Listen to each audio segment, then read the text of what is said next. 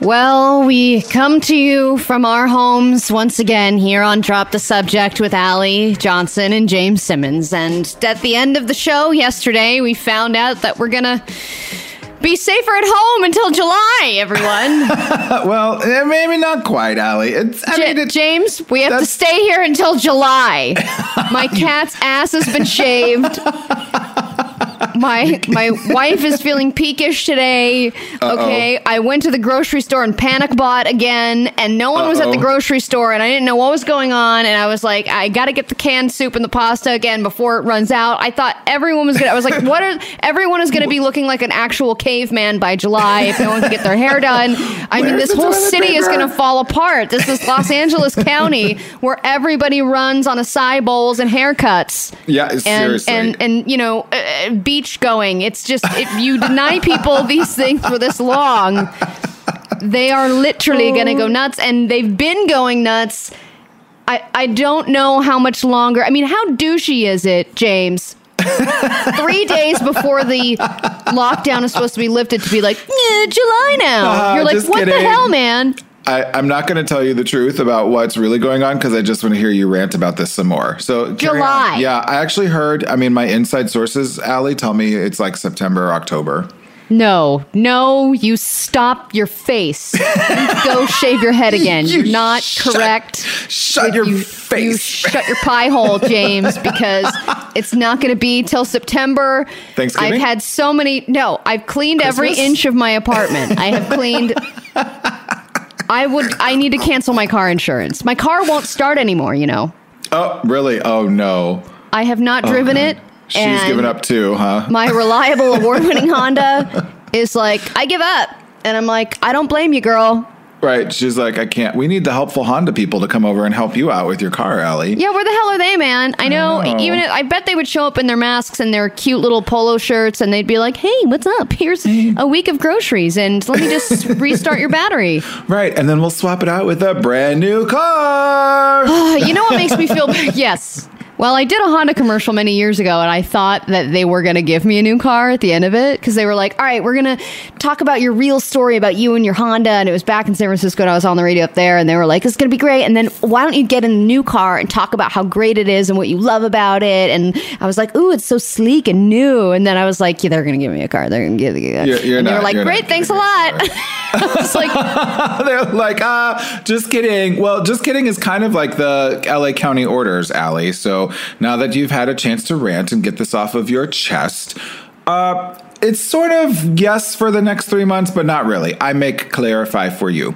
So Dr. Barbara Ferrer, who I think is amazing and has been like, she is sort of like our local Dr. Fauci, if you will. She's director of public health department. These are for folks who live in LA County here, but there's a lot of what happens in California is being watched very closely by the rest of the country. And we have the highest number of cases in LA County. And so what she said, she was asked, are we going to go back to like completely normal soon? And her response was, no, we're definitely, with most certainty, going to have restrictions through July. Now, but I thought she said safer at home until July. What she said. And I usually trust all Barbaras. all Barbaras are correct, right? She may be family too. I'm not sure. But so what she meant was there's going to be some type of restrictions through July. So Mayor Garcetti, the mayor of LA, was actually on Anderson Cooper a little bit later on in the evening. And he was like, okay. Because then, of course, it was like trending on Twitter, right? 3 more months, California, lockdown. Like everyone like had the reaction you just had, and everyone was like freaking out. And so really I called my mom. I was like, I don't know what to do. We have to stay here until July. And she was like, just come here. Just go now. It was like, where are you? Go north. Yeah. No, there's actually going to be an easing, a softening. Do you pronounce the T? Softening? I like the way you pronounce it. There's a softening. There's a softening of the lockdown will soften. So the lockdown will soften going throughout, with maybe then thinking that some things could be back to like pretty close to normal after July. I don't think that will happen. Cal State LA, all of the Cal State system announced last night that they're not having any in-person classes this fall, except for a few individuals. So no, we're going to be in some sort of restrictions through the rest of the year, but we're not going to be locked down like this through July. Okay. I am particularly worried about people like a cousin of mine is a hairstylist, and she's like, I haven't had any income since March. And I think hair salon services and things like that are part of phase 3, if I'm not mistaken. So if you're listening to Barb, that probably wouldn't be until June or July. So a person like that would theoretically be going 4 months without any income. Without income. Oh, well, they got the $1,200 stimulus check from Donald Trump, Allie. You know, that's so funny you say that, they're because totally fine. I was chatting with my cousin just about that exact thing, and she said, I always owe taxes. This is what we talked to Janet about. Yep. Janet Holdsblatt. God, we love Janet. Love Janet. Love her turtleneck. Love her look. I love her picture of her grandparents. Quirky everything. Humor. Yeah. Her library. So she said, I usually owe taxes, so there's that I have to get a check. And the checks haven't been mailed yet. So she's somebody who doesn't have her stimulus check yet, and she is not qualifying for unemployment. Oh, my God. You're kidding me. Yeah. So she's just literally... desperately trying to perform any services or do anything virtually that she can. Right. And it's hard. I mean, what are you supposed to do? If you are quarantining yourself and then there's one of your clients who's quarantining themselves and they're like, I really need my hair done. I want to give you money. And you're like, I really need money. I need to eat bread to live. Right. What are you supposed to do? Well, I do know that there's a friend of ours who actually is a stylist, like a barber, who has gone out to other counties outside of LA County with gloves and mask, has a whole routine, actually ran it past me, was like, do you think this would be safe? Like all of this. And of course I was like, well, no, I don't really think you should be doing this. But if you're going to do it, like this is the safest way. Some people have no choice. So, right. Well, he does. I know he doesn't have any choice. So he's been going to other counties and offering to do in people's backyards haircuts and stuff. Or stoop cuts. Yeah, like a stoop cut. Yeah. Interesting. Yeah, I mean, people have to get creative. This is rough. I mean, thank you for clarifying, James. I can breathe a mini sigh of relief. But let's also, when we get back, talk about what Gavin Newsom had a lot to say, and he has I have a theory on where he got his inspiration from. We will get to Gavin Newsom's comments about California's reopening when we get back. Drop the subject. The new Channel Q. Drop the subject with Allie and James. I'm glad that James Simmons is around because he has clarified that what Barbara said is not necessarily true in LA County. We are not extending safer at home orders through July. And I felt bad, but I also felt really bad, especially for Ellen, because I was like, man, she's got to deal with 2 or 3 more months of people just crapping all over her. It seems like the longer the quarantine lasts, the people just go, yeah, they're making bread and they're trashing Ellen. That's what everyone's doing. Right. This is like bottom line. Right. And then, I mean, there's some people who are protesting, but even those people I think are trashing Ellen. Like I feel so bad. I'm like, Ellen's, I mean, or do we feel bad? Maybe that everyone needs like a moment where they have like a wake up call and sometimes you just need to get checked into your reality a little bit. And we all do this to each other who are not celebrities, but maybe just this is Ellen's moment. And I think what will be very telling is how she reacts to all of this. I don't think she's reacted at all. I think she's so angry that her cover's being blown. I just saw another headline that says, this is from GeoTV, Ellen DeGeneres lives in a bubble and called Steve Jobs to complain about the size of the font on her iPhone. So everyone's just finding like anything they can to crap on her. So it was, I know we have to talk about Gavin Newsom, but quickly, there was a former producer of The Ellen Show who chose to remain anonymous during a New York Post. New York Post is like behind all of this too. They're like, what else you got? What else you got? I know. They're like, they must have it in for her for some reason. Right. There's some staffer that works there that's like, my mission. But they chatted, and the former producer recalled an incident where DeGeneres personally dialed Apple CEO Steve Jobs' number to complain about her iPhone, revealed that she stopped everything, made a call. Next thing we know, we hear Steve Jobs pick up and say, hi, Ellen. And Ellen told him that the iPhone should have a bigger font. That's her. It's not that she's some demon. She just lives in an incredibly privileged bubble and is out of touch with the real world. I mean, that's pretty phenomenal. That's pretty I say fantastic, and not in a like fantastic always equals good, like fantastic in that's almost unbelievable sort of way. Yeah, agree. That's crazy. So let's move on to Gavin Newsom. He made some statements yesterday, and I thought we'd quickly go over the nuts and bolts of restaurant reopening specifically. And I know people are listening from all over, but it's also, it seems like California, people, like you said a little earlier, they look to California to see kind of what because they're usually making these decisions first and they're really specific.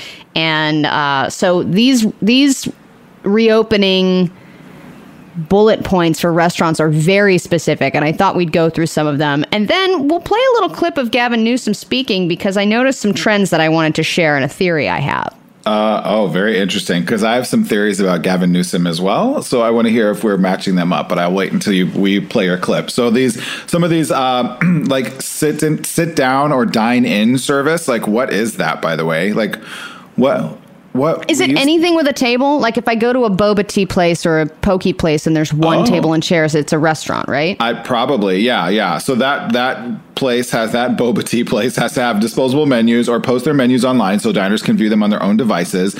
They have to have cutlery, napkins, and cups should not be preset on the table before diners sit down. I guess that makes sense. So you don't have people like walking by coughing and sneezing on those things, right? Yes, that keep them under wraps. Yeah. Yeah. We're avoiding the use of shared condiments, so shared salt shakers and ketchup bottles, etc., which kind of grossed me out in the first place anyway. Like I was sort of like meh about using these things. Especially when you go to places like the Cracker Barrel, places where there's like a lot of kids around, and then you see those like that little trough of ketchup and mustard and salt and like jams, and they're all sticky, and you're like, Also, so no more past the salt. Really, I just see people in the bathrooms who I don't remember the last time I actually saw anyone wash their hands appropriately. So if I just know that like everyone I'm seeing in the bathroom, at least the men I'm seeing in the bathroom, aren't washing their hands appropriately, after going number 2, then they're going and touching ketchup bottles and salt shaker. Like I think I know too much, you know? You do. You know too much, you beautiful soul. Pre-rolled utensils in napkins before giving them to customers, which a lot of people do. Takeout containers for leftovers must be filled by customers. That's going to be a lot of work. Okay. Yeah. I mean, some places do that already. Of course, they want you to thoroughly clean tables, chairs after each group. No tableside food preparation. Damn it. No tableside guacamole anymore. The Chevy's waiters are going to be so upset. It's just going to say Chevy's. That's their bread and butter. If they weren't already having issues, now it's really over for Chevy's because they are not going to be able to make that guacamole tableside. They're not. And then finally, bar areas inside restaurants should stay closed. Okay, Jesse, do we have to go? Kinda. Yes, we do. Okay. When we get back, we're going to play some of Gavin Newsom's statements from yesterday, and we're going to swap Gavin Newsom theories. It's going to happen. Ooh, I like it. Okay. Drop the subject. The new Channel Q. If you love tableside fajitas, it has been bad news for you in California. Gavin Newsom has released some information on how restaurants must reopen if they reopen, those dine-in restaurants, which I've gotten in several arguments previously in previous carnations of this show about what makes a restaurant, especially places like Popeyes, because Popeyes is considered a restaurant. And I was sure. That's a fast food joint. But fast food joint and restaurant apparently are one and the same. Often. And if you have a drive-through, it doesn't make you not a restaurant. But if you're a person who loves getting those to go, you just want to hand them your plate and be like, I want this to go. They're going to do that thing where they come back and give you a container and you're like, no. I don't want to do it, but now you're gonna have to, and you're probably gonna be glad that you have to do it as well. Okay, before I play my clip, what is your theory about Gavin Newsom? My theory about Gavin Newsom is that he is very Trumpian. He's a little bit like Andrew Cuomo. All of these guys, I mean, whether you align with them politically or not, Andrew Cuomo, Gavin Newsom, Donald Trump are all old white guys. Well, middle-aged or old white guys, who all have very similar cadences and all say similar things in terms of their modifiers, their adjectives when they talk. That's the content of what comes out of their mouth ends up being different. But everything is tremendous. We have the most fantastic team. We have the top-notch people in the world. No one's ever done XYZ better or different the way that we have. Those things come out of those three men's mouth at the same rate. It's just what follows that up. Like Gavin Newsom will be like, we have the most tremendous, hardworking people here, regardless of where they're from, regardless of their documented status, and they're all Californians, right? And then Donald Trump will be like, we have the most tremendous, fantastic wall to keep all of those rapists and drug dealers out. You know what I mean? Like, he'll say something really dumb, and Gavin Newsom says something really great, but they say it in the same way. And it's very interesting to me that all three of these men are in government positions of power, and they all sound very similar. Fascinating, because what I'm about to play for you is a different trend that I noticed in the way that Gavin Newsom speaks. And this is just a clip of what he said. And we today can announce that based upon consultation, technical consultation, and the self-certification and attestation. And I thought, has Gavin Newsom been watching too much Disney Plus? Because if you really listen. And we today can announce that based upon consultation, technical consultation, and the self-certification and attestation. We'll have a plantation, a Dalmatian plantation. Raj, that's truly an inspiration. To that phase 2 through their self-certification. It'll be a sensation. And attestation. We'll have a Dalmatian plantation. A Dalmatian plantation, I say. And those are dynamic conversations, self-certification, that they can be supported in isolation. We'll have a Dalmatian plantation. It just keeps going, Allie. I mean, there were so many Asians. There's so many Asians like Dalmatians. And then Pongo. This is actually Gavin Newsom. So I was thinking, man, has he just really lost it? And he's like, yes, attestation and isolation. It'll be a sensation. All you need is an old lady in the background being like, it'll be a sensation. So that's what I noticed. Differing theories, but both word related and word choicing. All right, we have to go. We'll be right back. More Drop the Subject. Zoom firings are happening. There were 3,500 that happened earlier this week on Monday. There are many, many more that are happening. And is it the worst way to get fired? We're not really sure. We'll break it down next. Drop the Subject. The new Channel Q. Well, I know that we have been talking about coronavirus restrictions for pretty much the whole show so far, but I promise you we have some non-COVID related things that are coming up later in the show.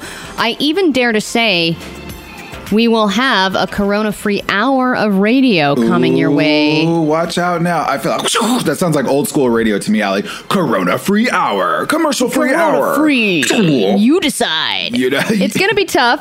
But we'll do it. I think we can pull it off. Yeah. So bear with us a little bit because some of this information is really important, and probably if you don't live in California or even LA County, wherever, some of these things are going to apply to you because a lot of these guidelines are pretty similar to other places. So, we talked about in the last break, restaurants reopening, but now there's also sort of Gavin Newsom has laid out how office spaces will reopen. And some of them are kind of things that you think that should happen, like train your staff how to clean, which I think is really funny. Like as if they don't already know. But then there's also some other things that I hadn't really thought about, which are really, really great. So training employees on safety and self-screening, of course, but do temperature and symptom screenings daily for employees, which is something we do at the hospital already.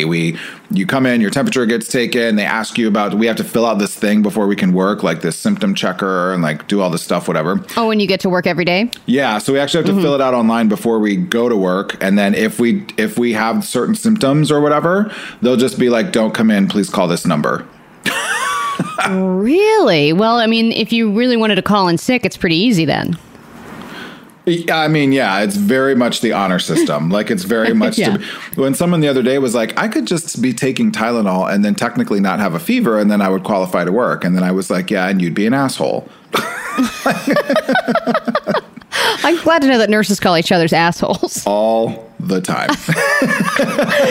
There's also some other things like doing extra cleaning on high traffic areas, break rooms, elevators. I mean, this is all stuff that's good to practice in every office space in general, requiring employees to disinfect personal work areas, avoiding handshakes. I think handshakes are going to be completely gone. Yep. Goodbye. R.I.P. We should have a handshake funeral on the show because I don't think they're ever coming back. Oh, and yeah, I think we should have a funeral. You're right. Installing systems to bring more outside air in because of the whole air conditioning thing, right? Yeah. Well, there's been some really interesting, this is not hard data. We don't know this as truth, but there's been a lot of really interesting studies going on about trying to understand if HVAC systems play a slightly more significant role in this than we thought beforehand. So I think it's interesting that it's showing up in the guidelines here to say like, oh, we got to get more outside air in, pump the inside air out. Right. And let's also keep in mind that going back to work is also a privilege. There are so many people that are out of work right now. As I mentioned earlier, a lot of people have been fired since this, furloughed, laid off, and many of them have been fired over Zoom.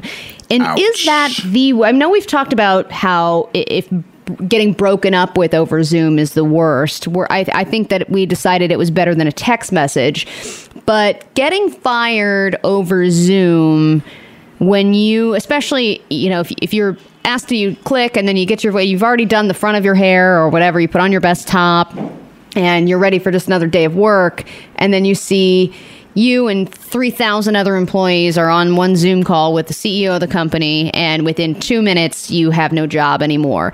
And is that the worst way to get fired? Because as somebody who's been fired several times, I can let you know that there are pluses and minuses with what I would imagine it feels like to get fired over Zoom. On the one hand, you can't go into work and get your things, which is when you're inside the building, you can grab your stuff and scurry out, and maybe swear at some people on the way out.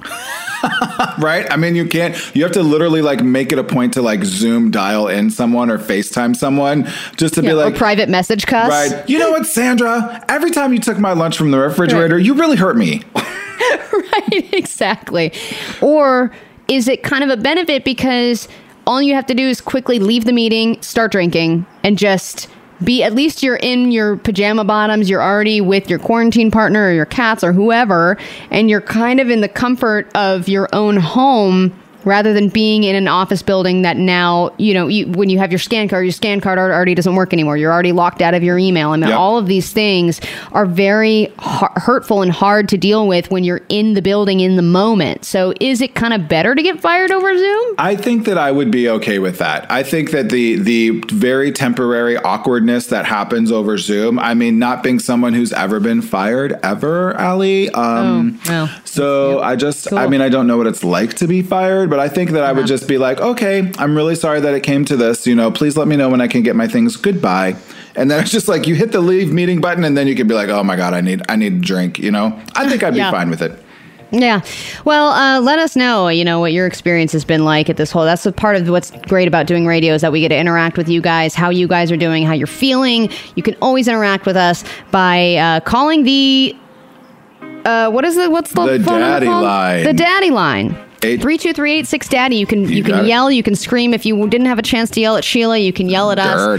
Or you can also tweet at us at DTS Show and message us on Instagram. When we get back, Maskioki. We'll explain. Drop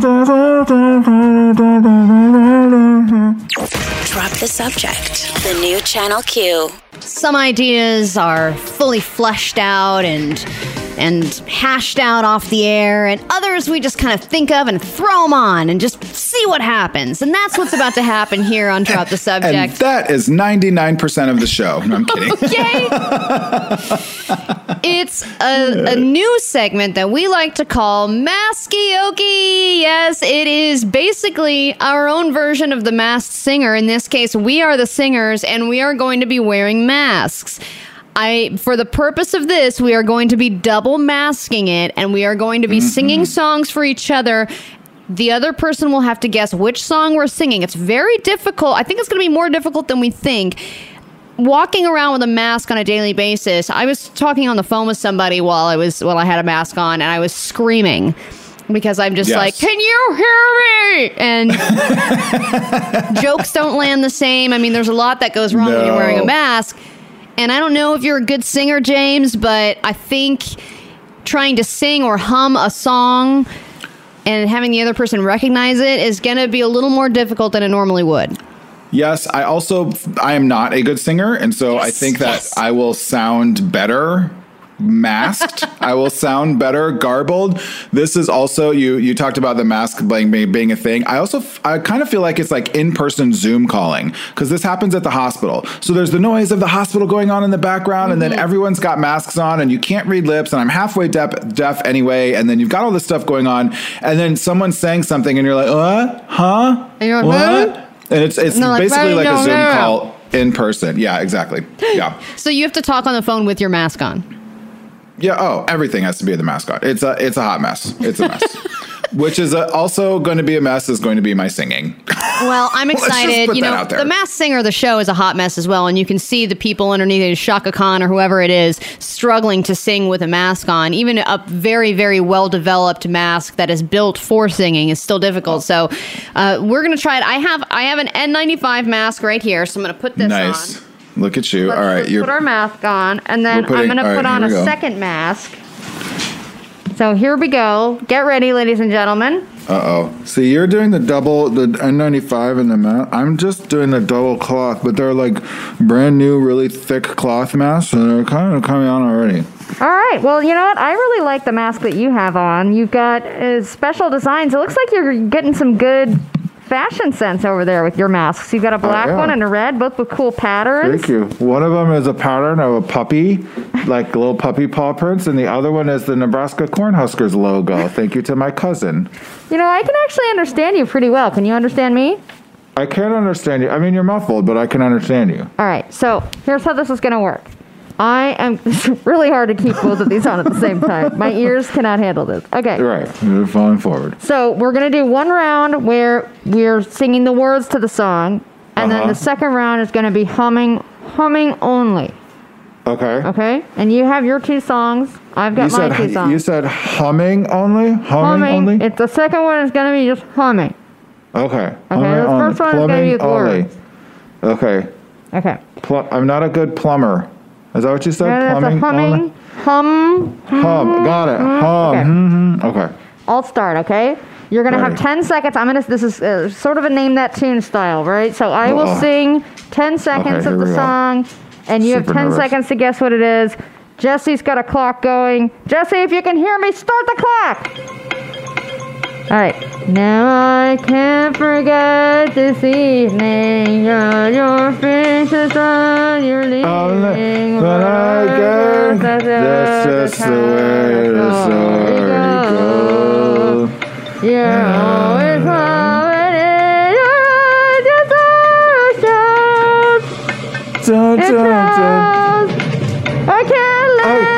I can't live without you. By Journey, Chicago, Boston, Wichita.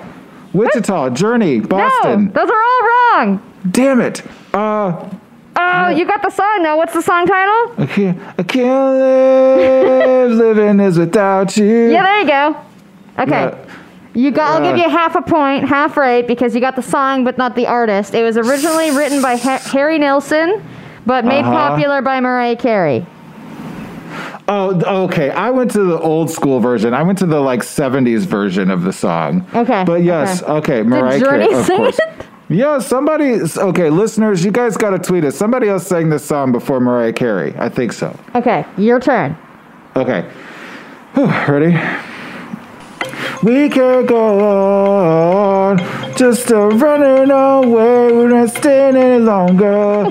We will surely never get away. It's Nickelback. It's One Direction. It's it's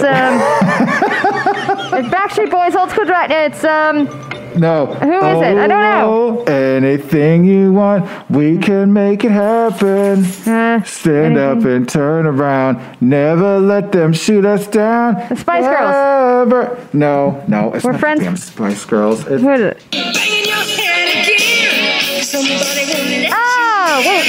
this? Let me know. Who sings that song? We can. Who sings that song? It's Heart. Are you kidding me? Damn It's it! like the greatest rock band ever. It's Heart. The song is Never. It's my favorite Heart song. Okay, well, it is 0 to half point, and Maskioki will continue. There's more where this came from. The next round, we can do no words. There are no words. It's humming. Let's stay in brain on Drop the Subject. We'll be right back. Drop the Subject, the new Channel Q. And welcome back to Drop the Subject. We are smack dab in the middle of Maskioki. We currently have 2 masks on each. I'm Allie Johnson. Over there is James Simmons. Hello, and do you think, just from a nurse practitioner perspective, we need to disinfect our microphones now that we are wearing these contaminating masks? Well, I feel like hopefully we're inside and we washed our masks and our hands and whatever. I would worry about the microphones if we didn't have the masks on, actually. Oh, yes. I feel bad for microphones most of the time. I know. We spit all over them. Anyway, it's like a whole thing. But I think what the real story is here, Allie, is that I am leading you once again in a game. I'm not really sure how this happens, but I just continue to dominate. You really do. If it's not the quarantine scavenger hunt, you're usually winning any game. When I don't know why I still do this to myself, but we're going to continue on. This is the second round of Maskioki. The first round was singing with words with our masks on a cappella. We had 10 seconds to answer and figure out which song the other person was singing. Now we make it harder. Now we remove words and just hum. So I guess I will go first since I went first last time. You go first. You got half a point. I've got 0. If you're just catching up, we both have 2 masks on. Allie has an N95 and a cloth mask. Mm-hmm. And what is your design, Allie? It's actually The Incredibles. Oh, it is The Incredibles. It's kind of a little bit hard mask. to see. Oh, that's super cute. And I have puppy paw prints and the Nebraska Cornhuskers logo. Oh, it is The Incredibles. Look at it. I actually think you have to hum this voice as Incredigirl now. Incredible Girl. All right, I'll try. I'm going to do it as Elastigirl. Elastigirl, that's her name. Yeah. Okay. This is someone I've always wanted to see in concert. I'm giving you a hint. Okay. All right. Here we go. Start the clock, Jesse. This is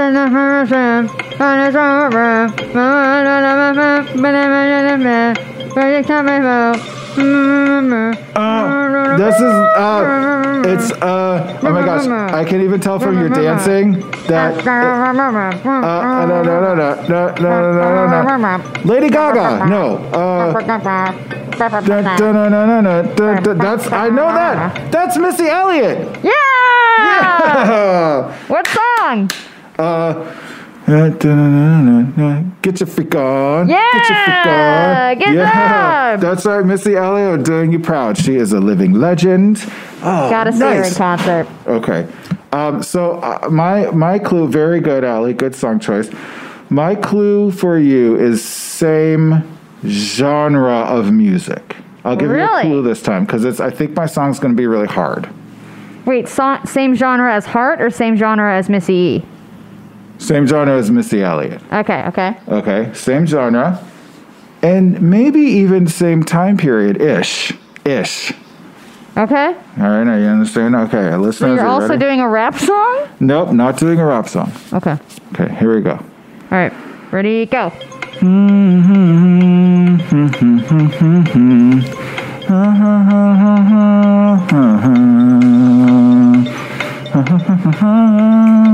Okay, I was just sitting. Oh,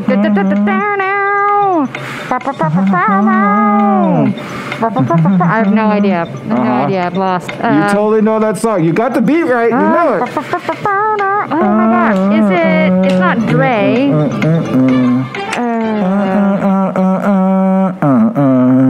Can you do the words now? That part was the words. And then it goes into the beat. Oh my God, who is it? Is it Aaliyah? No. You're gonna die. You're gonna die when you hear it. I'm gonna play it for you.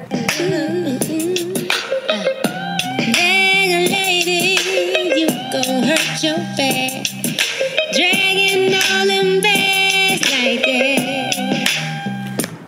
Who is it? Bag Lady by Erykah Badu. Oh, Erykah Badu. Oh, damn it!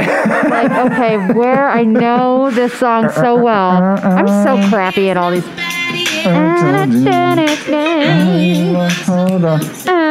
Well, this has been Maskioki, and I don't know if we will reprise this back on the air, but hopefully some of you had fun, or at least understood at least a fifth of what we were saying. I think we sound better now. I think we sound better now, I agree. Drop the Subject, the new Channel Q. Drop the Subject presents News It or Lose It.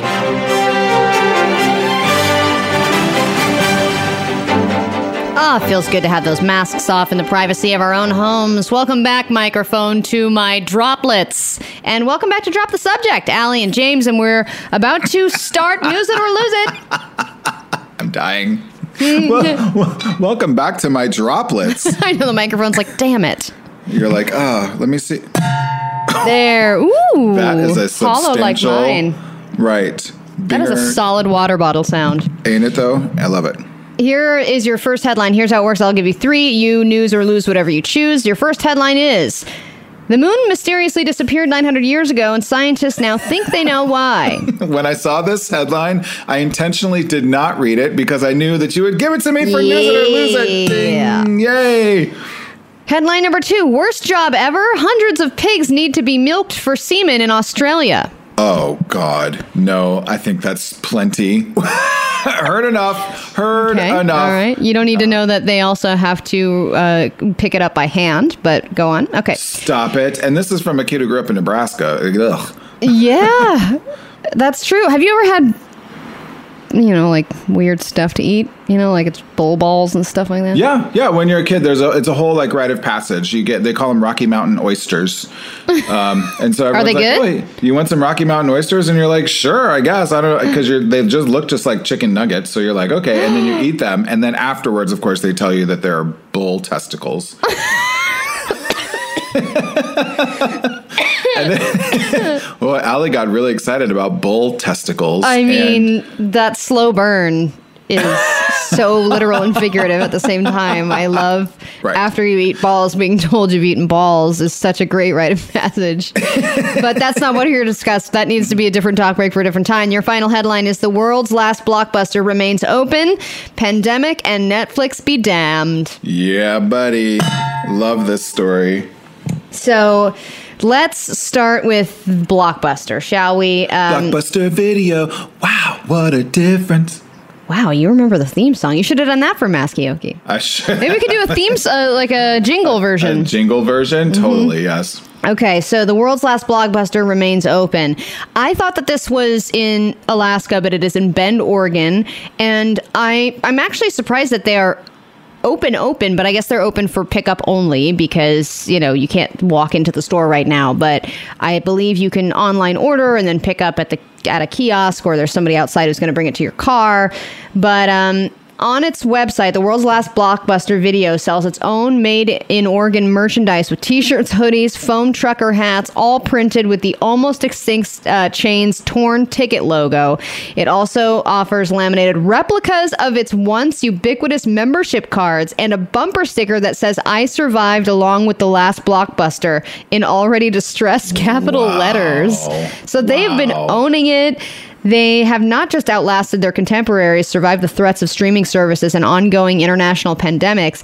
It's also recently stretched its lifespan past that of its local DVD distributor, whatever that means. Now, when Blockbuster's longtime general manager Sandy Harding wants to add new releases to the store shelves, she had to go and buy them herself. Stop I see. The person that was giving... Oh, okay. So their big distributor... Yeah. So she said the big title for next week is Call of the Wild. She said she usually starts out with 30 copies on DVD and 12 to 14 on Blu-ray. She'll just go to Walmart and buy them and then put them in the store.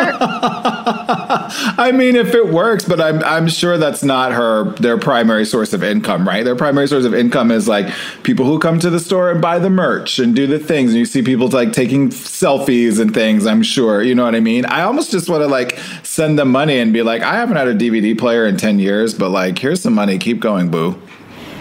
It's funny that you say DVD player because there is a Blockbuster Twitter handle. There's a Twitter for the last Blockbuster. It's called @LoneBlockbuster, and they post. It's a really great follow if you want some funny Blockbuster commentary on your feed. But they said, we're considering changing our logo. Which of the following would increase our store visits? A DVD playing guitar. B, a bag of flaming popcorn. Or a flaming bag of popcorn, or C, a busty woman using a VCR, which was the overwhelming winner. Of course it would. It does make me wonder, though. Is this like a hipster retro thing? Like people are coming back with their DVD players and their VCRs, and now it's cool? Yeah, and I think that it's funny. I bet people would, just for the novelty of it, buy a DVD, buy a movie that's only available on DVD, and just post a picture with it, and be like, Blockbuster, and then bring it back. And then that's it. Anyway, that's fantastic. Well, good for them, Lone Blockbuster. Good job, and give them a follow. They're funny. All right, the moon mysteriously disappeared 900 years ago. What? This is around the time that the first Blockbuster was made. Right. Very good. And scientists think they know why, finally. On May 5th, 1110, the moon above medieval England disappeared during a very disastrous year of famine and bad weather. A millennium later, scientists have come up with an unexpected possible answer: volcanoes. Volcanoes. So they noticed a total lunar eclipse 900 years ago that was baffling, even terrifying. And during the unusually dark ecliptic blackout, the moon was so completely extinguished that extinguished withal that neither light nor orb nor anything at all of it was seen. And so this scientist at the University of Geneva figured out that it was volcanoes, basically, but there's a very long explanation that I don't know how to explain to you right now. I'm just going to be totally honest, but it was volcanoes. And volcanoes are responsible for a lot of the climate that we currently have on Earth. They think that's possibly how we got water. Yeah. Oh, yeah. There's this whole, if you go along with the Mars seeding Earth's plan or that theory and all these other things, like ultimately volcanoes have so much to do. And there are, you can have volcanoes erupt in other parts of the world, and that the gas from that and the smoke from that can travel everywhere. So maybe the moon only disappeared in England. Right, but at other places right. Mm-hmm. Yeah. But in other places they're... Jesse's getting mad. He's getting all right. cranky. Okay. I know we're talking about the moon. Fire him soon. But... Yeah, get on Zoom, Jesse. We have something to tell you. Drop the subject. The new Channel Q. Drop the subject. James Simmons, guest co-hosting with your Allie Johnson, and we are rolling right along. Thank you for putting up with us during Maskioki. Yeah. Thought it was pretty funny earlier. We might have to do that again later on. But we sort of have some interesting, we're going to kind of shift the conversation just a little bit here. The Supreme Court is back in session, and as many folks know, if you haven't heard, they are hearing cases for the first time ever over the phone and over Zoom, just like the rest of the world.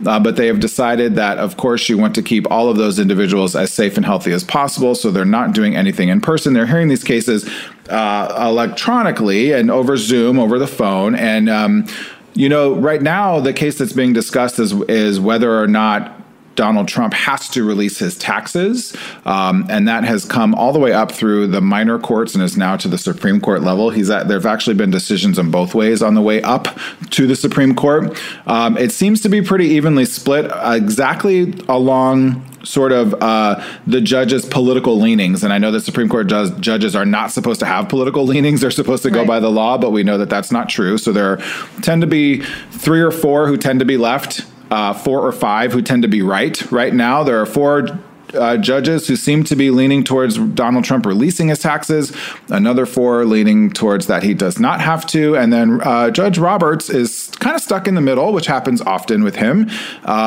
sort of trying to decide the legal precedent of this seems to be coming up because every single other presidential candidate or president, period, has done this. So it's kind of an interesting case right now, but for our community and for the LGBTQ community, the Channel Q listener, there's another case that is really pretty interesting coming up in terms of understanding whether or not the federal anti-discrimination laws based on gender apply to transgender individuals.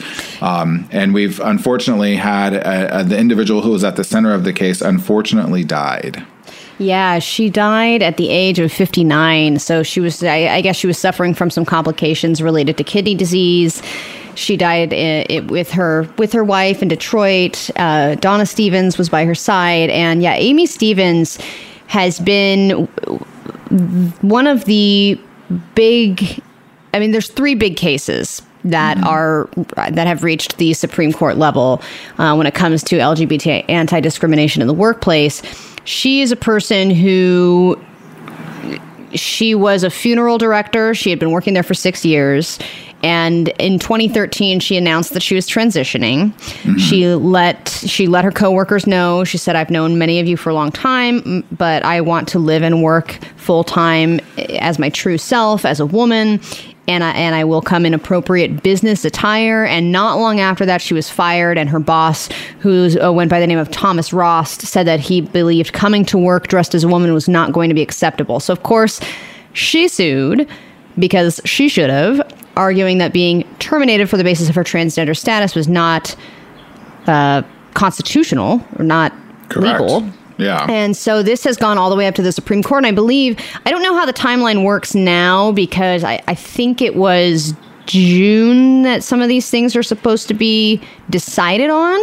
Lower courts have ruled in her favor, and how the Supreme Court rules will have critical implications for our community, obviously.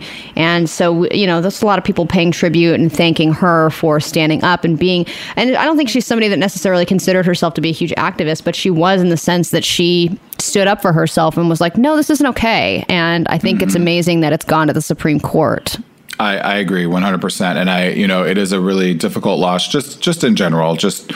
It's hard to lose a member of the community who is fighting so hard, whether that's like kind of a choice that they made to have to fight or a place that they were put into. That's really difficult. I do think from a how the Supreme Court might rule standpoint, pundits tend to believe that, lower courts have agreed with her and her lawyers, stating that it's, analytically impossible to fire an employee based on that employee's status as a transgender person without being motivated, at least in part, by the employee's sex, which is illegal. You can't fire someone just because they are a gender that you may or may not like or may not think is appropriate for that role. So, which is really when you get down to the very legal question of this, that's where this comes from. So it will be interesting and remains to be seen how quickly the Supreme Court will get to this case, with their new system now. But our hearts and thoughts and prayers for those of you who are spiritual and all of that go out to Amy Stevens' family and her loved ones. Absolutely. Well, when we get back, radio stations, they love to go commercial free. We are going corona free for the next hour. There will be no direct talk of coronavirus for the entire hour. Can we do it? We will find out when we are joined by Matilda herself. Mara Wilson is on with us next. Drop the Subject, the new Channel Q. Welcome back to Drop the Subject with Allie Johnson and James Simmons. And excited to talk to Mara Wilson right now. Of course, you have seen her face, since the early 90s in Mrs. Doubtfire, Miracle on 34th Street, Matilda. She's doing all kinds of stuff now. She's written a book called Where Am I Now? True Stories of Girlhood and Accidental Fame that was published a few years back. Also a member of the family of the LGBTQ community. So welcome to the show, Mara. We're very happy to have you. Yes, thank you so much for having me. Now, we have to start off and ask what we're asking everybody. How's it going? How's the quarantine been? It seems like you've been maybe taking up baking like many of us. Yes. I've always loved to bake, but I haven't been baking so much lately, but I kind of got back into it in the past few weeks because I had to keep myself, not sane, but occupied. And I recently did a thing with Michael from the Great British Bake Off, who is just the loveliest human being. And we made these little mini pie, like sort of tarts that my sister makes. And the jam filling, he said, was the best jam that he'd ever had in his life. So we were pretty pleased about that. Wait a minute. Who from the Great British Bake Bake Off? Michael from the most recent. Oh, yes. Okay. Because I was like, wait a minute, which one? That's crazy. What a compliment. I would feel so good about myself. No soggy bottoms. I know we were incredibly impressed because this is just something that my sister came up with, and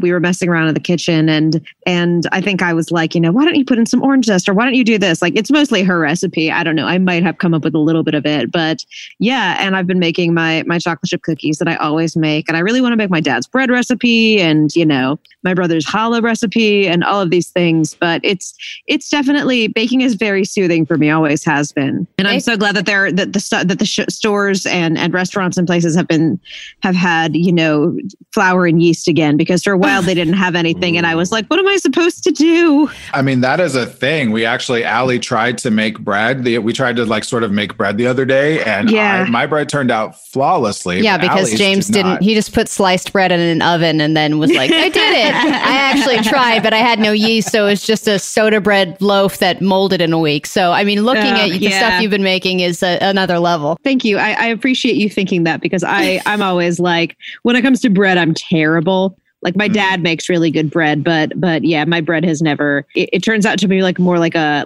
blunt object that would probably hurt to be hit with, rather than something you could eat. You're like, it's actually a weapon for it's more of a weapon. It's more of a weapon. Yes.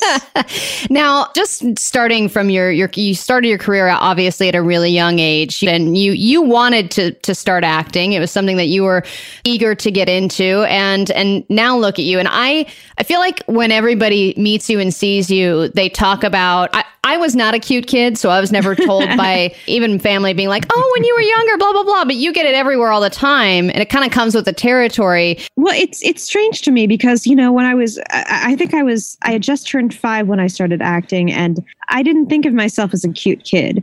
You don't really have a sense of yourself as that. And I still think that I was just kind of like approachably cute. I've seen far more beautiful children. I think like my sister was far cuter than I ever was.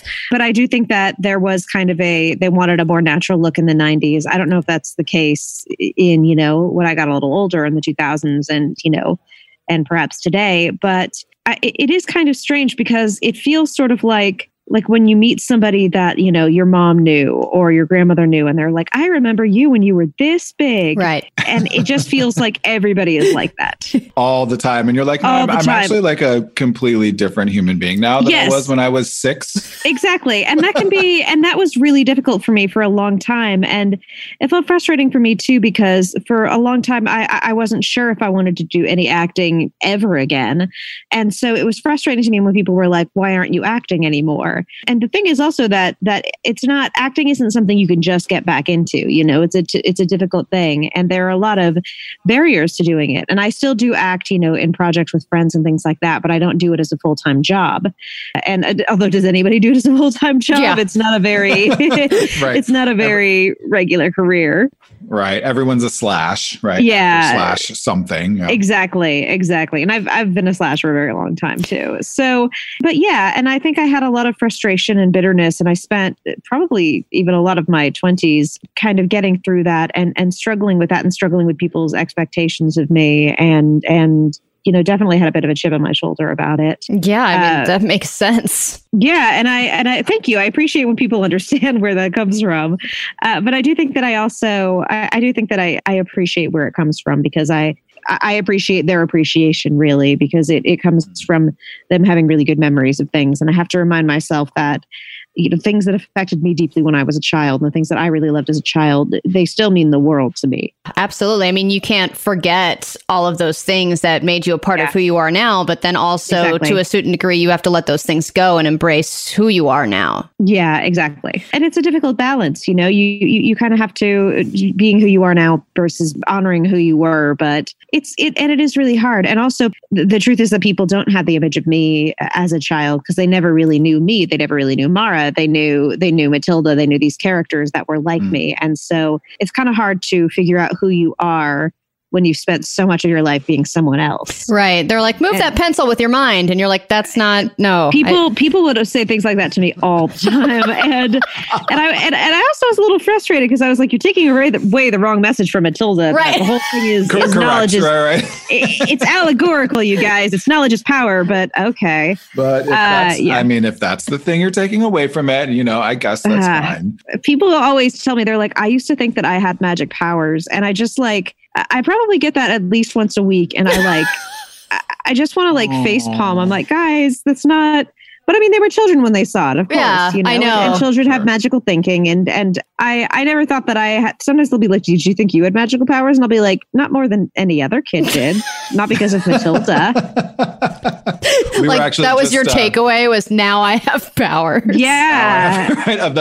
All of these movies and everything. Yeah. I think it's pretty, you said magical powers and we just got done talking about Donald Trump. Yes. Oh, God. So why'd you have to use that word, James? We were having a good time. I'm sorry. I know we're having such a lovely conversation and I ruined it. Well, some people grow up and some people don't. That's true. That's true. Some people act younger than the age of 6. All right. When we get back, we're going to continue talking to Mara Wilson about her book, some of the exciting things that she's working on now, plus many more questions. Drop the Subject continues after this.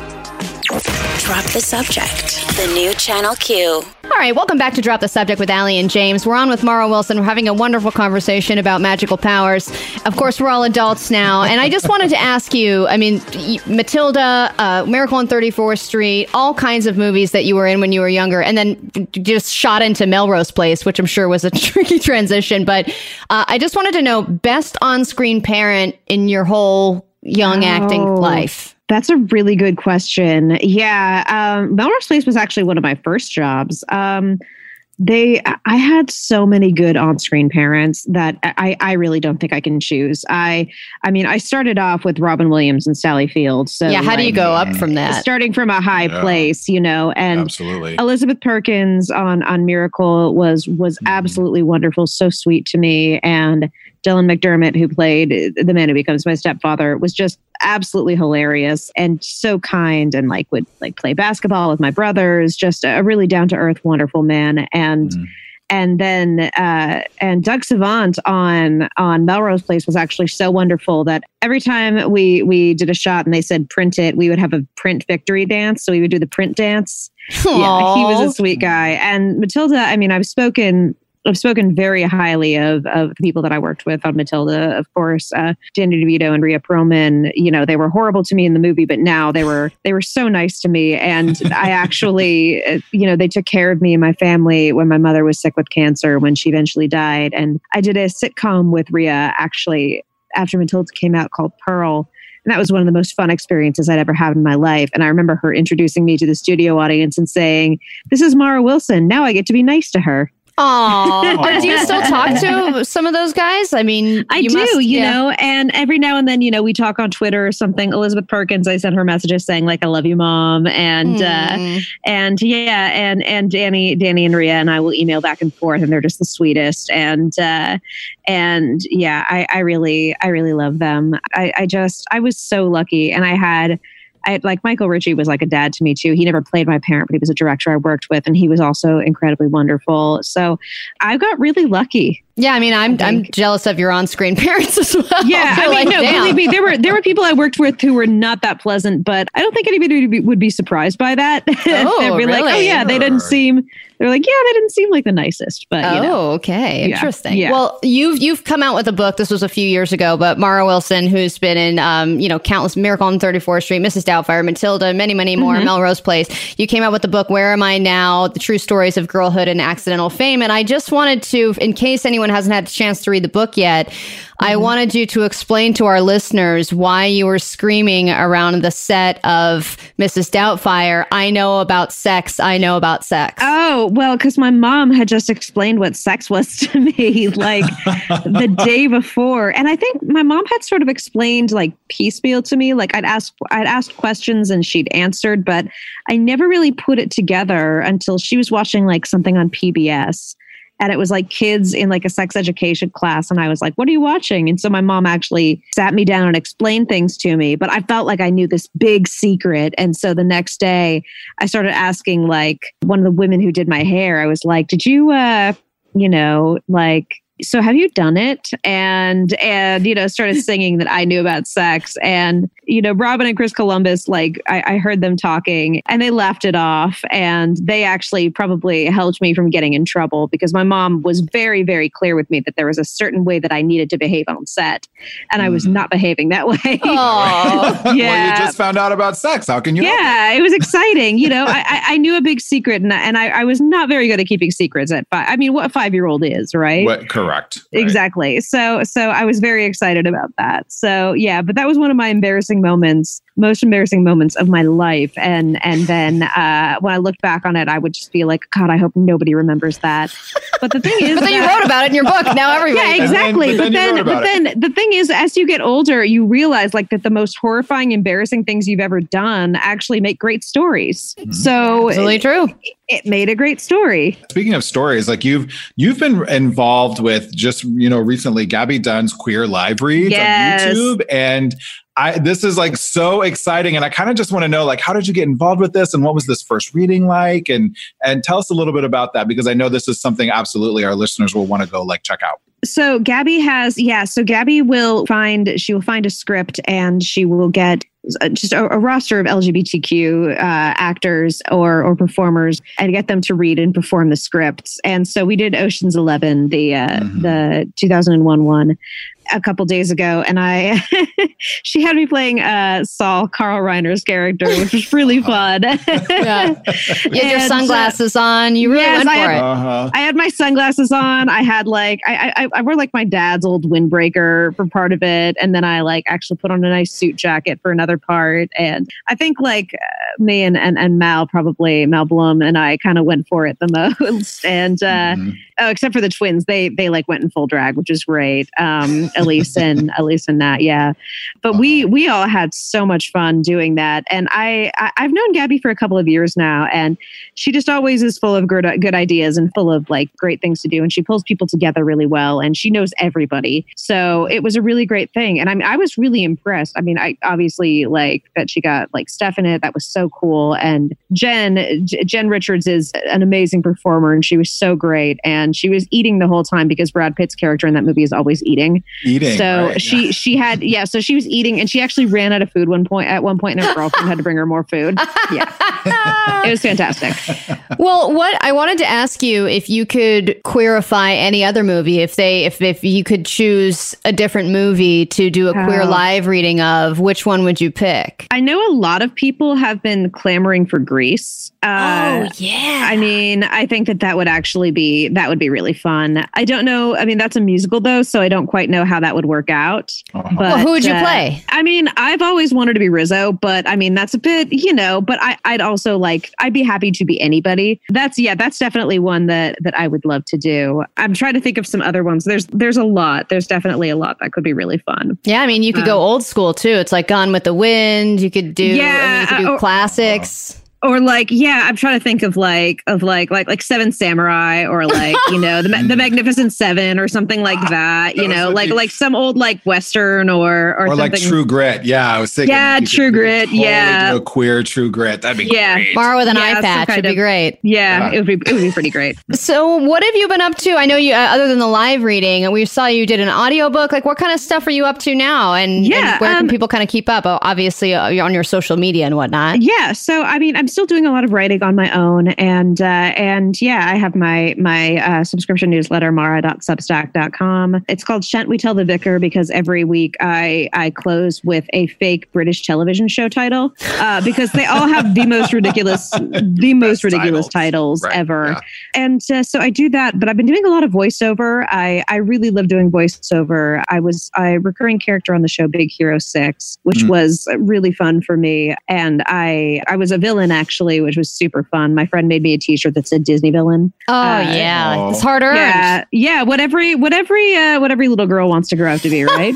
I wanted to be Ursula. I think I still do. So I'm with you. Like, yes, what every little kid wants to. I mean, who wouldn't want to be Ursula? Let's be real. Right. Hello. But there's that, and I just did the audiobook for my friends who write the cult podcast Welcome to Night Vales. They have a character that they wrote that I voice called The Faceless Old Woman. And now they have a book called The Faceless Old Woman Who Secretly Lives in Your Home, which is an explanation, and it's an adventure story. And even if you've never listened to the podcast, it's still this great adventure story that's like The Princess Bride and The Count of Monte Cristo and all these big crazy adventures. It's stories of revenge and betrayal and adventure and history and you know, high seas and all this, you know, fun craziness. And it's really fun. And doing the audiobook for that was a blast. So so that's really what I'm doing. Seems like a big variety of all kinds of things. Like you're keeping it sounds like you're doing a lot of amazing things, and we're really happy to have you. You can follow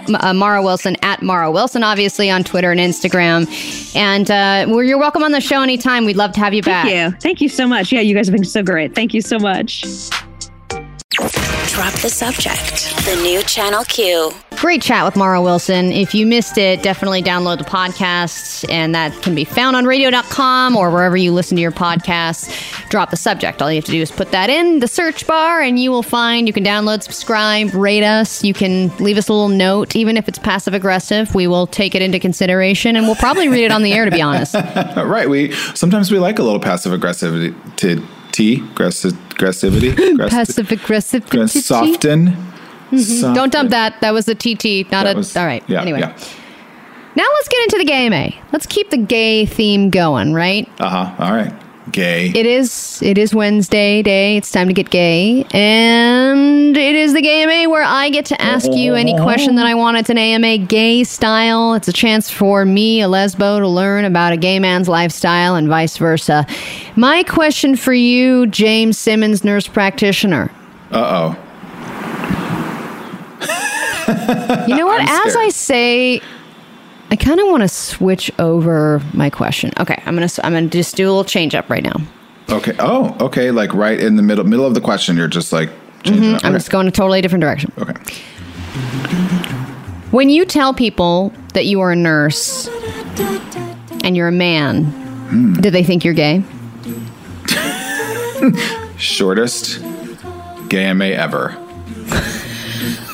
Well, no. Okay, I won't say shortest gay AMA ever. Yes, but yes, asterisks. Okay. It was very different when I first started. So nursing is a second career for me, and I think most people know that. But so I did the broadcasting thing for a little while, and then I went into PR and marketing, and then about 30, I was like, let's give it all up, and then I went into nursing, became a nurse practitioner, and whatever. So, and since I'm so young, I've only been a nurse for a year. Kidding. I didn't know that. No, yeah. So nursing, I spent my 20s in PR and marketing, and then I went back to become a nurse when I was 30. So I think even then tides were starting to turn, but it was still pretty like if you're a man and you're nursing, you are gay. Right. However, I feel like that's very different now, 12 years later. And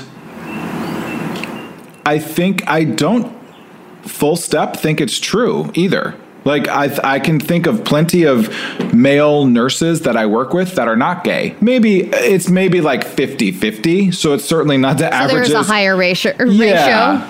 It's not like the general population. We're not 10%. I mean, we're at least 50%, if not maybe the majority. But there are a lot of straight men who are nurses. There are a lot of former military who were medics in the military, and they're essentially the medical training in the military is very, very similar to what a lot of nurses get. And so they can sort of fast track into nursing when they come out. There's also a lot of paramedics and firefighters where you don't have as many gay men doing those roles, but some of those guys will transition into nursing just because it tends to be a little bit more stable and a little less tough on your body. Some of those paramedics and those firefighters really get beat up. So, but I think it's still the thing.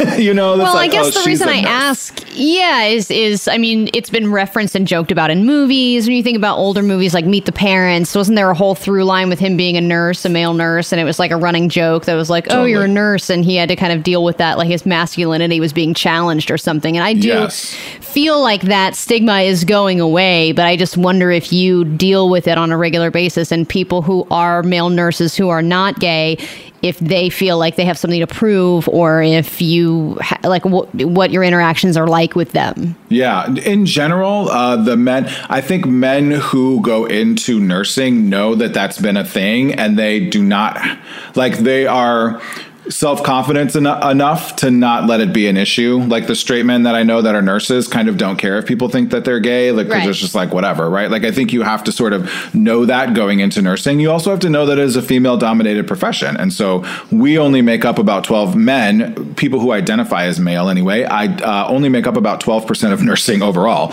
So you have to sort of know that everyone's going to probably assume you're gay, at least for the most part, and you're going to be working with mostly women.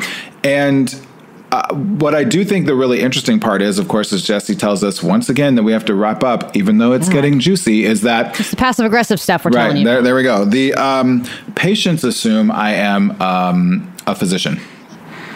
Because you're a man? I'm a man. Yeah. And so I will have, like, I work with mostly female physicians at my job at one of my hospitals, and we'll walk in the room and they'll talk to me and they'll call me doctor and they'll do whatever because they assume that, and we're all dressed almost exactly the same. And they'll assume and that the woman like, is the thanks, nurse to the. Yeah. And I'm like, actually, she's the head of medicine. Of all medicine. Of all medicine, right. Of course she is. All right, part 2 of the GMA begins next.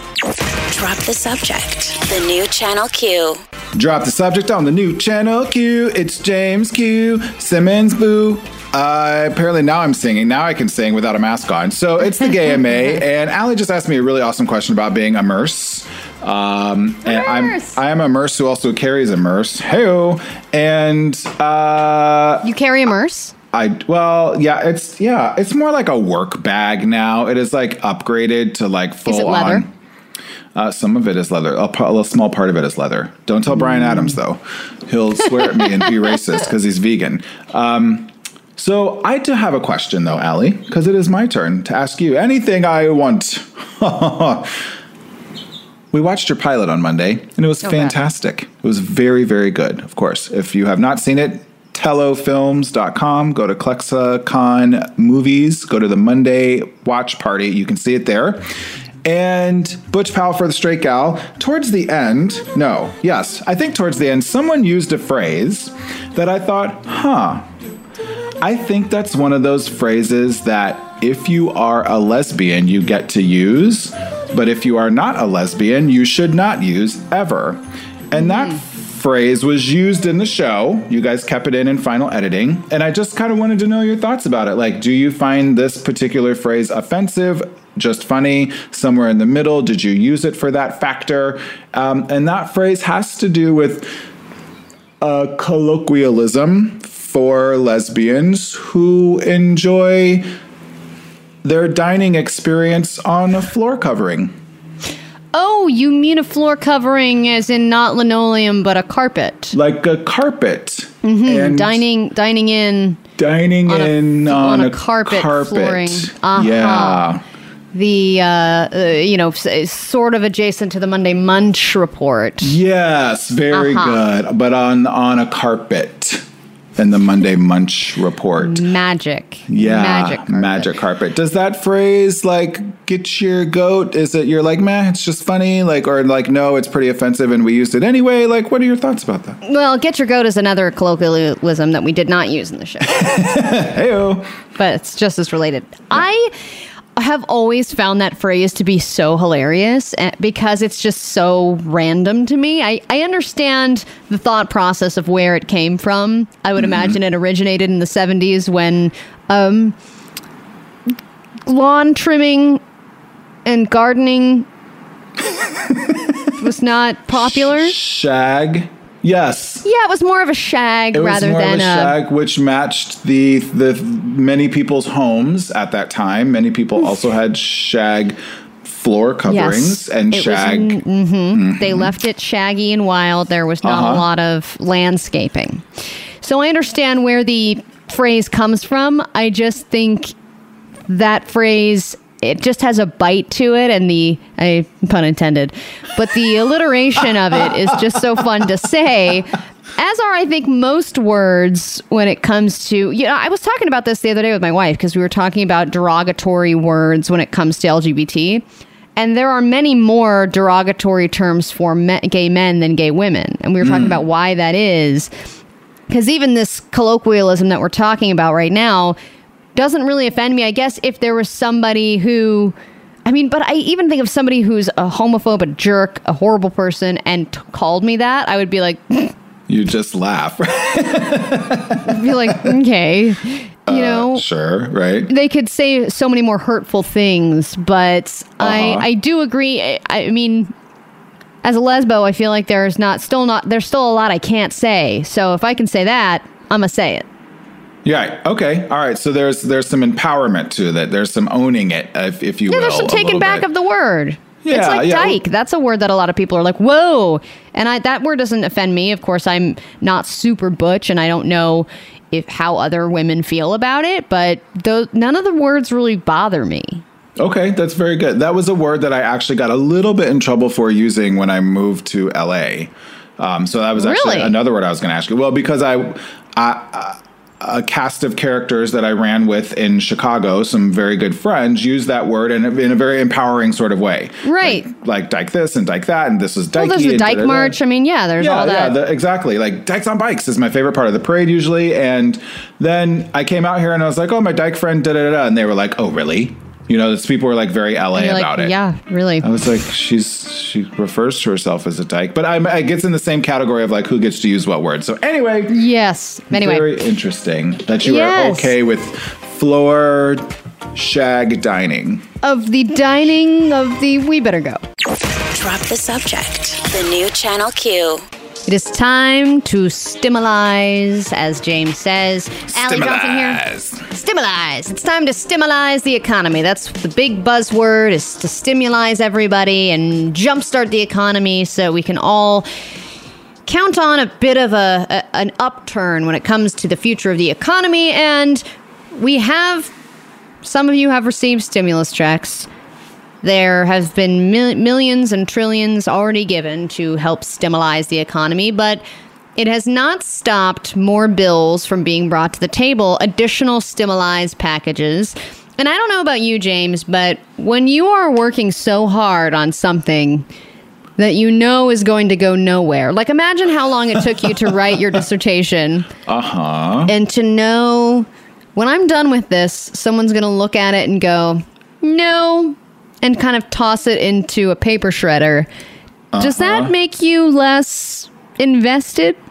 Oh boy, you're asking a really sensitive question right now, because I'm in the middle of rewriting my dissertation. This is part of the process. I knew it was coming, but you know what? You write it for the one person or the one group of other researchers or clinicians or whoever who are going to get some value out of it. So I think you right. Understanding what your expectations are. And I think, for instance, I'll make this segue, that Nancy Pelosi and some other folks who brought this next stimulus bill forward are doing so to initiate a conversation about additional economic relief. So I think they know they sort of have to go through this process in order to then have a substantive conversation with, other Democrats, House or Republicans, Donald Trump, even whoever, Steve Mnuchin, about what the next stimulus package can look like.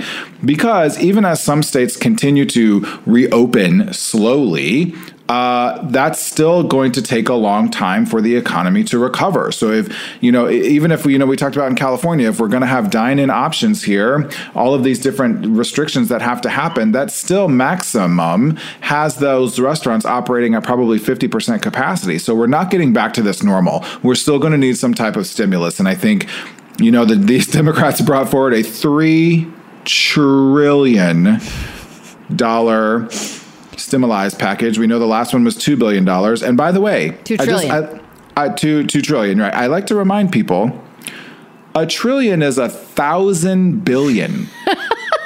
Just think of 1,000 billion. I think if you stack them dollar on top of each other, it extends to the International Space Station. Really? And then twice again the distance. International so it's like when they say 3 football fields, it's 3 International Space Station lengths? It's like 2.5 International Space Stations if you stack $1 bill on top of each other to get, that was 1 trillion. So multiply that by 3. This is asinine amount of money, which we need. I mean, it is crazy, right? It's out of control. And this bill would, the bill they brought forward would be $200 billion for essential worker hazard pay, all for that. An additional $75 billion for COVID-19 testing, tracing, and isolation efforts, which we're all going to start hearing so much more about this summer, about contact tracing. And we in the last one give $75 million? Yeah, it was like a very low number. So they just changed the M to a B. To a B, basically. Well, and for good reason, right? No, I'm not saying it's not good reason. Yeah. And then this one does bring a new round of direct payments to Americans up to $6,000 per household, of course, depending on your kids and your financial status and your tax returns and all that kind of stuff. This does not include what some more progressive-leaning folks in the House were pushing for, which was a monthly stipend like they've done in the UK and in Canada. And at this point, the House Democrat leadership, like Nancy Pelosi, are saying, no, that's not going to happen. Let's bring this bill forward. They kind of know that it's going to get squashed, and even Republicans are saying it's dead on arrival, but it does initiate the conversation because something else still does need to happen. No, absolutely. I mean, I think when the first stimulus package passed, everyone was like, great, we got something passed. Now what? And then they kind of added on to it and gave out some more money. But you're right. I mean, if this is going on for many, many more months, which it will, and probably years, there needs to be a game plan for what would be next to continue to stimulate the economy, because so many people still haven't gotten their stimulus checks, which we've talked about many times. $1,200 can't even pay a month of rent for most people, depending on where you live. Would that be able to pay your rent in Nebraska if you had rent in Nebraska? $1,200? Yeah.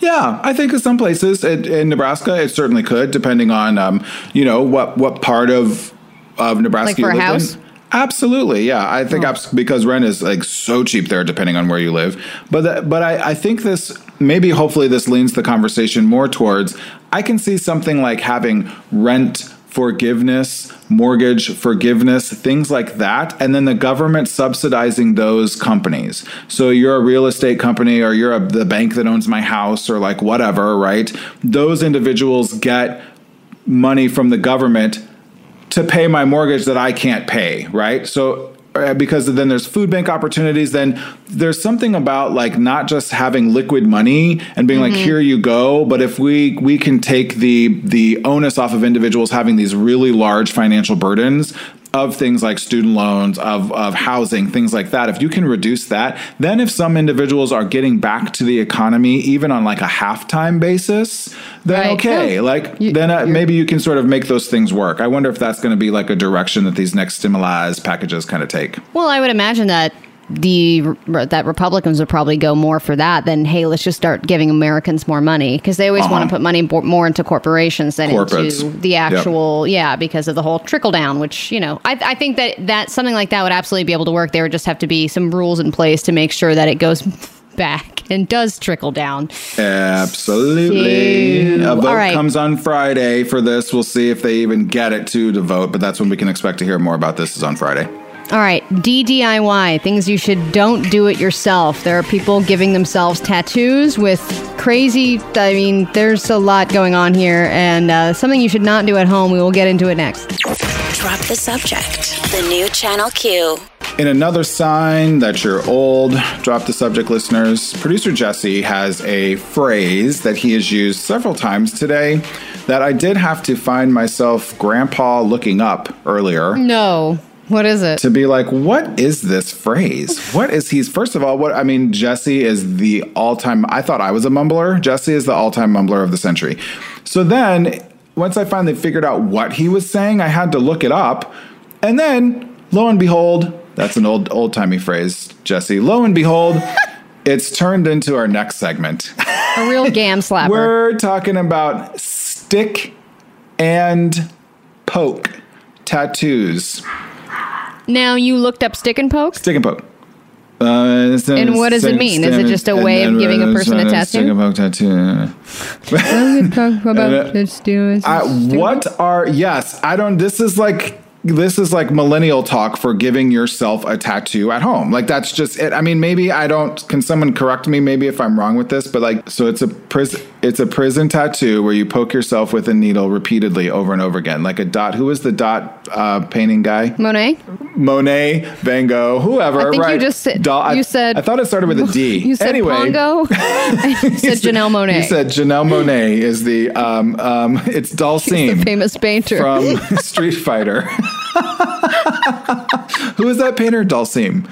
Oh no, that's a Street Fighter character. Anyway, in another famous painting of Dugan. In another segment of Don't Do It Yourself, especially during pandemia, we're talking about stick and poke tattoos. So do not give yourself a prison tattoo at home. Although I do have to say, Allie, some of these actually look pretty good. Well, I think it depends on how much previous experience you have. As somebody who does not garden, then hearing all these stories about people taking up gardening and doing a great job and being like, oh, look at my azaleas. And I'm like, wow, that looks so easy. And then I do it and it looks like a train wreck. And it's because I don't have any experience. I can barely keep a succulent alive. So it would imagine that it would go the same for tattoos. If you've never tattooed yourself before, if you've never done any kind of tattoo, I would imagine this would not go well, similar to how it did not go well when somebody tried to shave their dog in quarantine. There are some things that you just DIY, don't do it yourself. Talked to Mara Wilson earlier about baking, but she's got experience. So I will say on behalf of the stick and pokers, can you say that on the air? I mean, I don't know. You're stuck between a rock and a hard place, and the rock is fear and the hard place is boredom. And what do you do in that space but make decisions like, hey, why don't I shave my head? Hey, why don't I adopt a dog? Hey, why don't I stick and poke myself with a tattoo, give myself a tattoo and just see what happens? I've known some people who have done these to themselves, and they don't look particularly that bad. I guess if you start misspelling something is really when it goes bad. Those are the best. If you're just doing a little drawing and it's tiny, you start small and work with a bigger surface later. But if you try to tattoo no regrets on your chest or whatever, like you end up with something really bad. Well, this article that talks about this is exactly what you were saying. This individual was saying, I was just feeling super sad and existential. I thought, why not give myself a tattoo? Yeah, that's the exact headspace you should probably not be in when you get a tattoo. Well, it's similar to how you feel when you're drunk, right? Where you're walking by a tattoo parlor and you're just like, let's do it. I mean, when you say to yourself, why not? And the voice who usually tells you why not is sleeping or not able to answer. You're like, there are so many reasons why not. Hold on a second. I can't see clearly. I wish I could tell you. But you locked up. Oh, no, she's doing it. You left that voice at home before you even went out. You were like, no, girl, you're staying at home. We're getting lit tonight, which I think is how a lot of people are going to be when we get out on full release. Like when bars are open, like the first time Mayor Eric Garcetti says the Abbey is open, like it's just going to be over. It's just going to be a bunch of people with stick and poke face tattoos being like, I don't know what happened. I didn't know. I was sad and existential. I had to get out.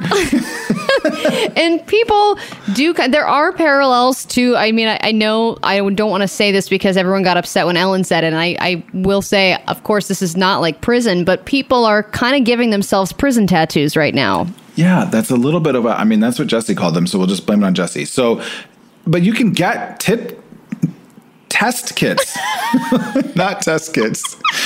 Wow. You can get kits for the this. Talk continues. I know. Hey, you can apparently order a stick and poke tattoo kit online. Like, who knew? And they give you like specialized like needles and ink and sanitary supplies. Really? Maybe that's a backdoor way into getting like good cleaning sanitary supplies if you're out of them at the grocery store, right? Just like order a stick and poke tattoo kit. Just make them cute, okay? Don't try to spell something that you don't already know how to spell or you can't at least Google. Or like do some sort of weird design that you designed yourself, because it will never translate. It just won't. No, it won't. And you know what? If you're going to go prison tattoo or you're going to go stick and poke tattoo at first, then sure. Just don't get real fancy and start getting creative with piercings. Nobody needs a Prince Albert right now. No. Drop the subject. The new Channel Q. Drop the Subject presents News It or Lose It.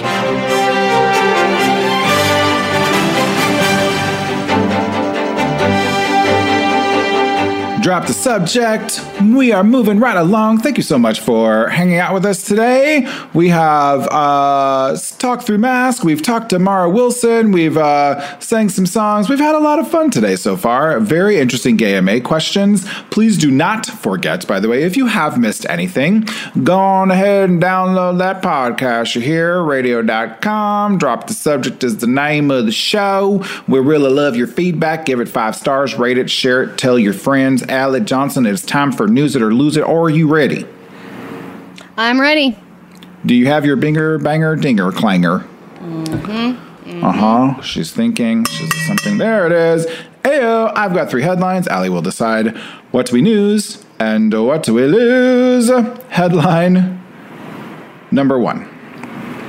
About 200 goats escape, roam the streets of East San Jose.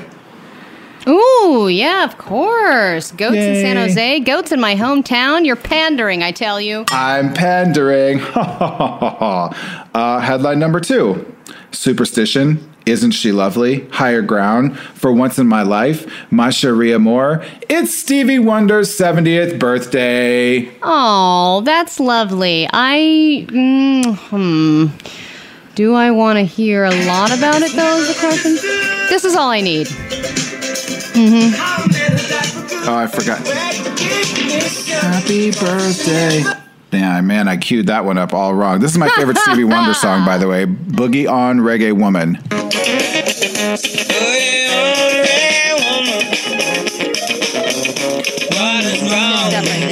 Isn't that good stuff? All right, we don't have to talk about it, but it is Stevie Wonder's 70th birthday. Yes, happy by the birthday. way, One of the best birthday songs. It really saved a lot of waiters and waitresses from having to sing the actual happy birthday. Right, you just sing happy birthday to, yeah, that's Stevie. By the way, I love Stevie so much, but I would have probably said he was like 80 today, not 70.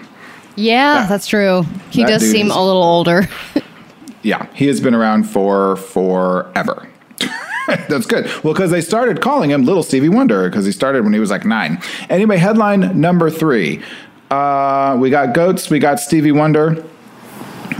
Pregnant with second child. And Tristan Thompson is the father. It's Khloe Kardashian. No!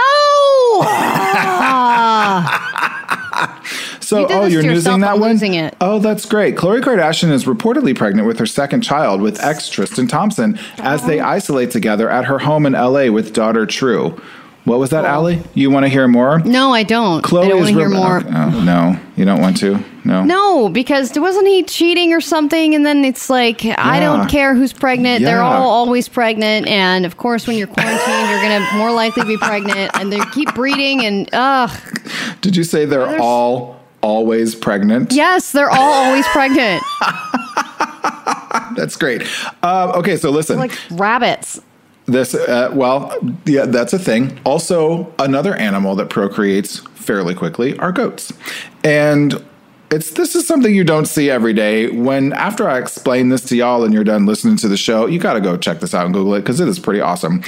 A tribe of goats went wild Tuesday night in a neighborhood in East San Jose. So Terry Rowland said the hill behind his home caught fire about 15 years ago. And since then, they use goats a few times a year to clear the brush. Oh, yeah, to clear the brush. Yes, I've heard of this. Yeah, because it's a thing. It's much more sort of like environmentally sustainable, right? To just have a bunch of goats. They got to eat anyway, right? So you grab the goats, you send them up the hill, they eat your grass, and then, because I don't know, a lot of people don't know this if you don't live in California, but if you don't trim your bush, hey-o, you get fined. Seems to be a theme today. It is kind of a theme, yeah. You get fined, and you get fined like big time. It's a thing. So a lot of people are using goats. Well, the goats got out. Apparently one of the goats touched the electric fence, which shocked the goat, yes, but also caused one of the fence posts to fall down. And the rest of the fence deactivated. So these goats, 200 goats, just ran down the hill, and they're literally running through a cul-de-sac neighborhood in the middle of East San Jose. It is the cutest thing. They're eating flowers. They're knocking over trash cans. They're moving through driveways. They're running into minivans. It is awesome. And the neighbors are totally freaking out. The audio is not great, but take a listen. Go, go, go.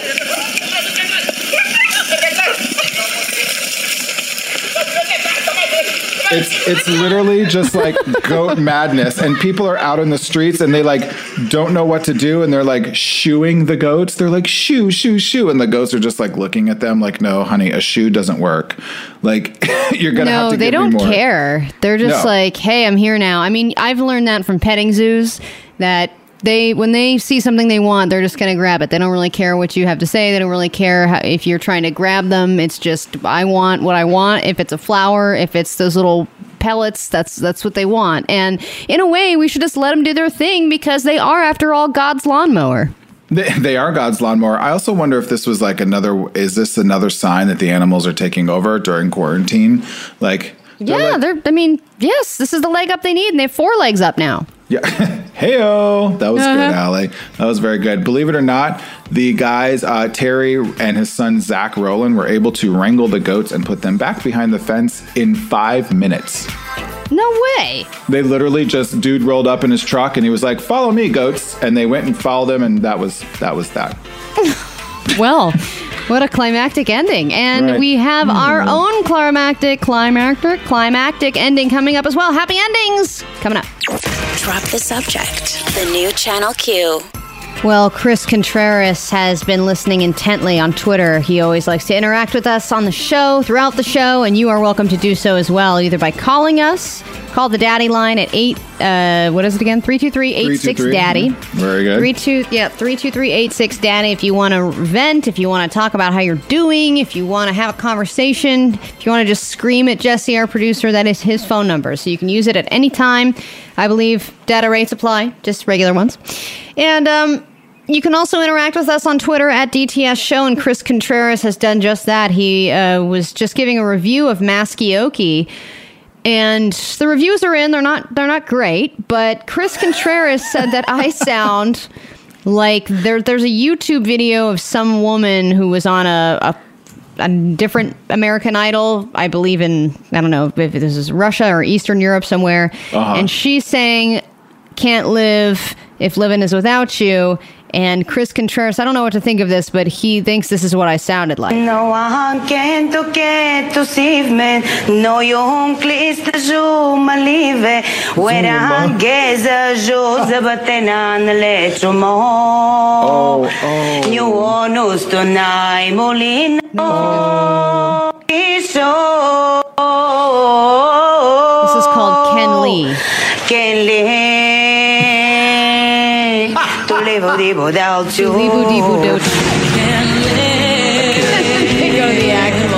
So you think that she's speaking a different language, but she's trying to speak the English words. Oh, I mean, I don't want to make fun of her because she is trying. She is singing for her life, you know. She really is. But she Ken Lee, deeble deeble doubt you. That was Ken Lee, booty booty without you. And now it is time, James, before we get out of here, to give you our happy endings. If that wasn't one already. Of course, there were Ken Lee. There are many things that we did that were positive and negative about today's show, but we turn those negatives and we make them positive, give you something nice and fluffy to take in the rest of your day. James, do you have a happy ending? Oh, I sure do. You know, lay it on me, buddy.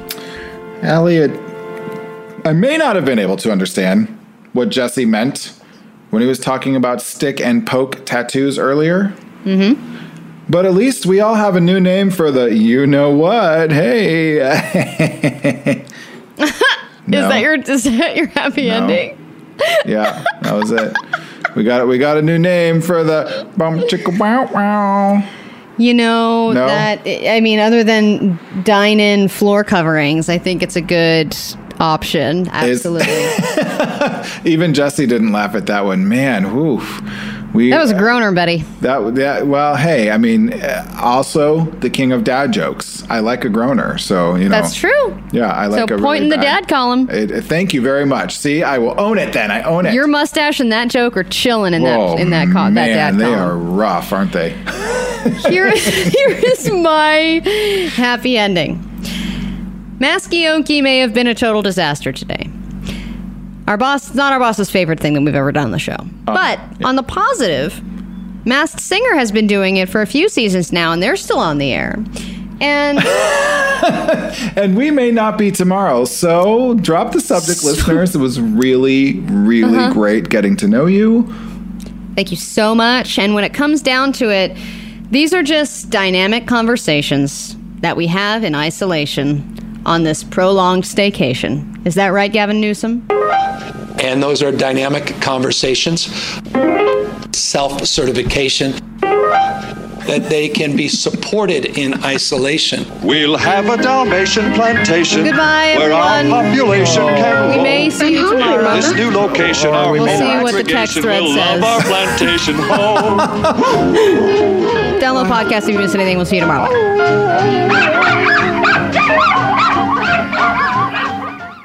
On the next, drop the subject. All new from the people who brought you Maskioki, and now that's what I call quarantine. It's Corona-free radio. That's right. On the next Drop the Subject, it's 1 hour of no coronavirus talk. Just say no. Corona-free radio, because we care about your sanity. Instead of coronavirus, we'll discuss things like, I think I... No, wait. Well... Drop the Subject. 12 to 2 Pacific, 3 to 5 Eastern. On the new Channel Q.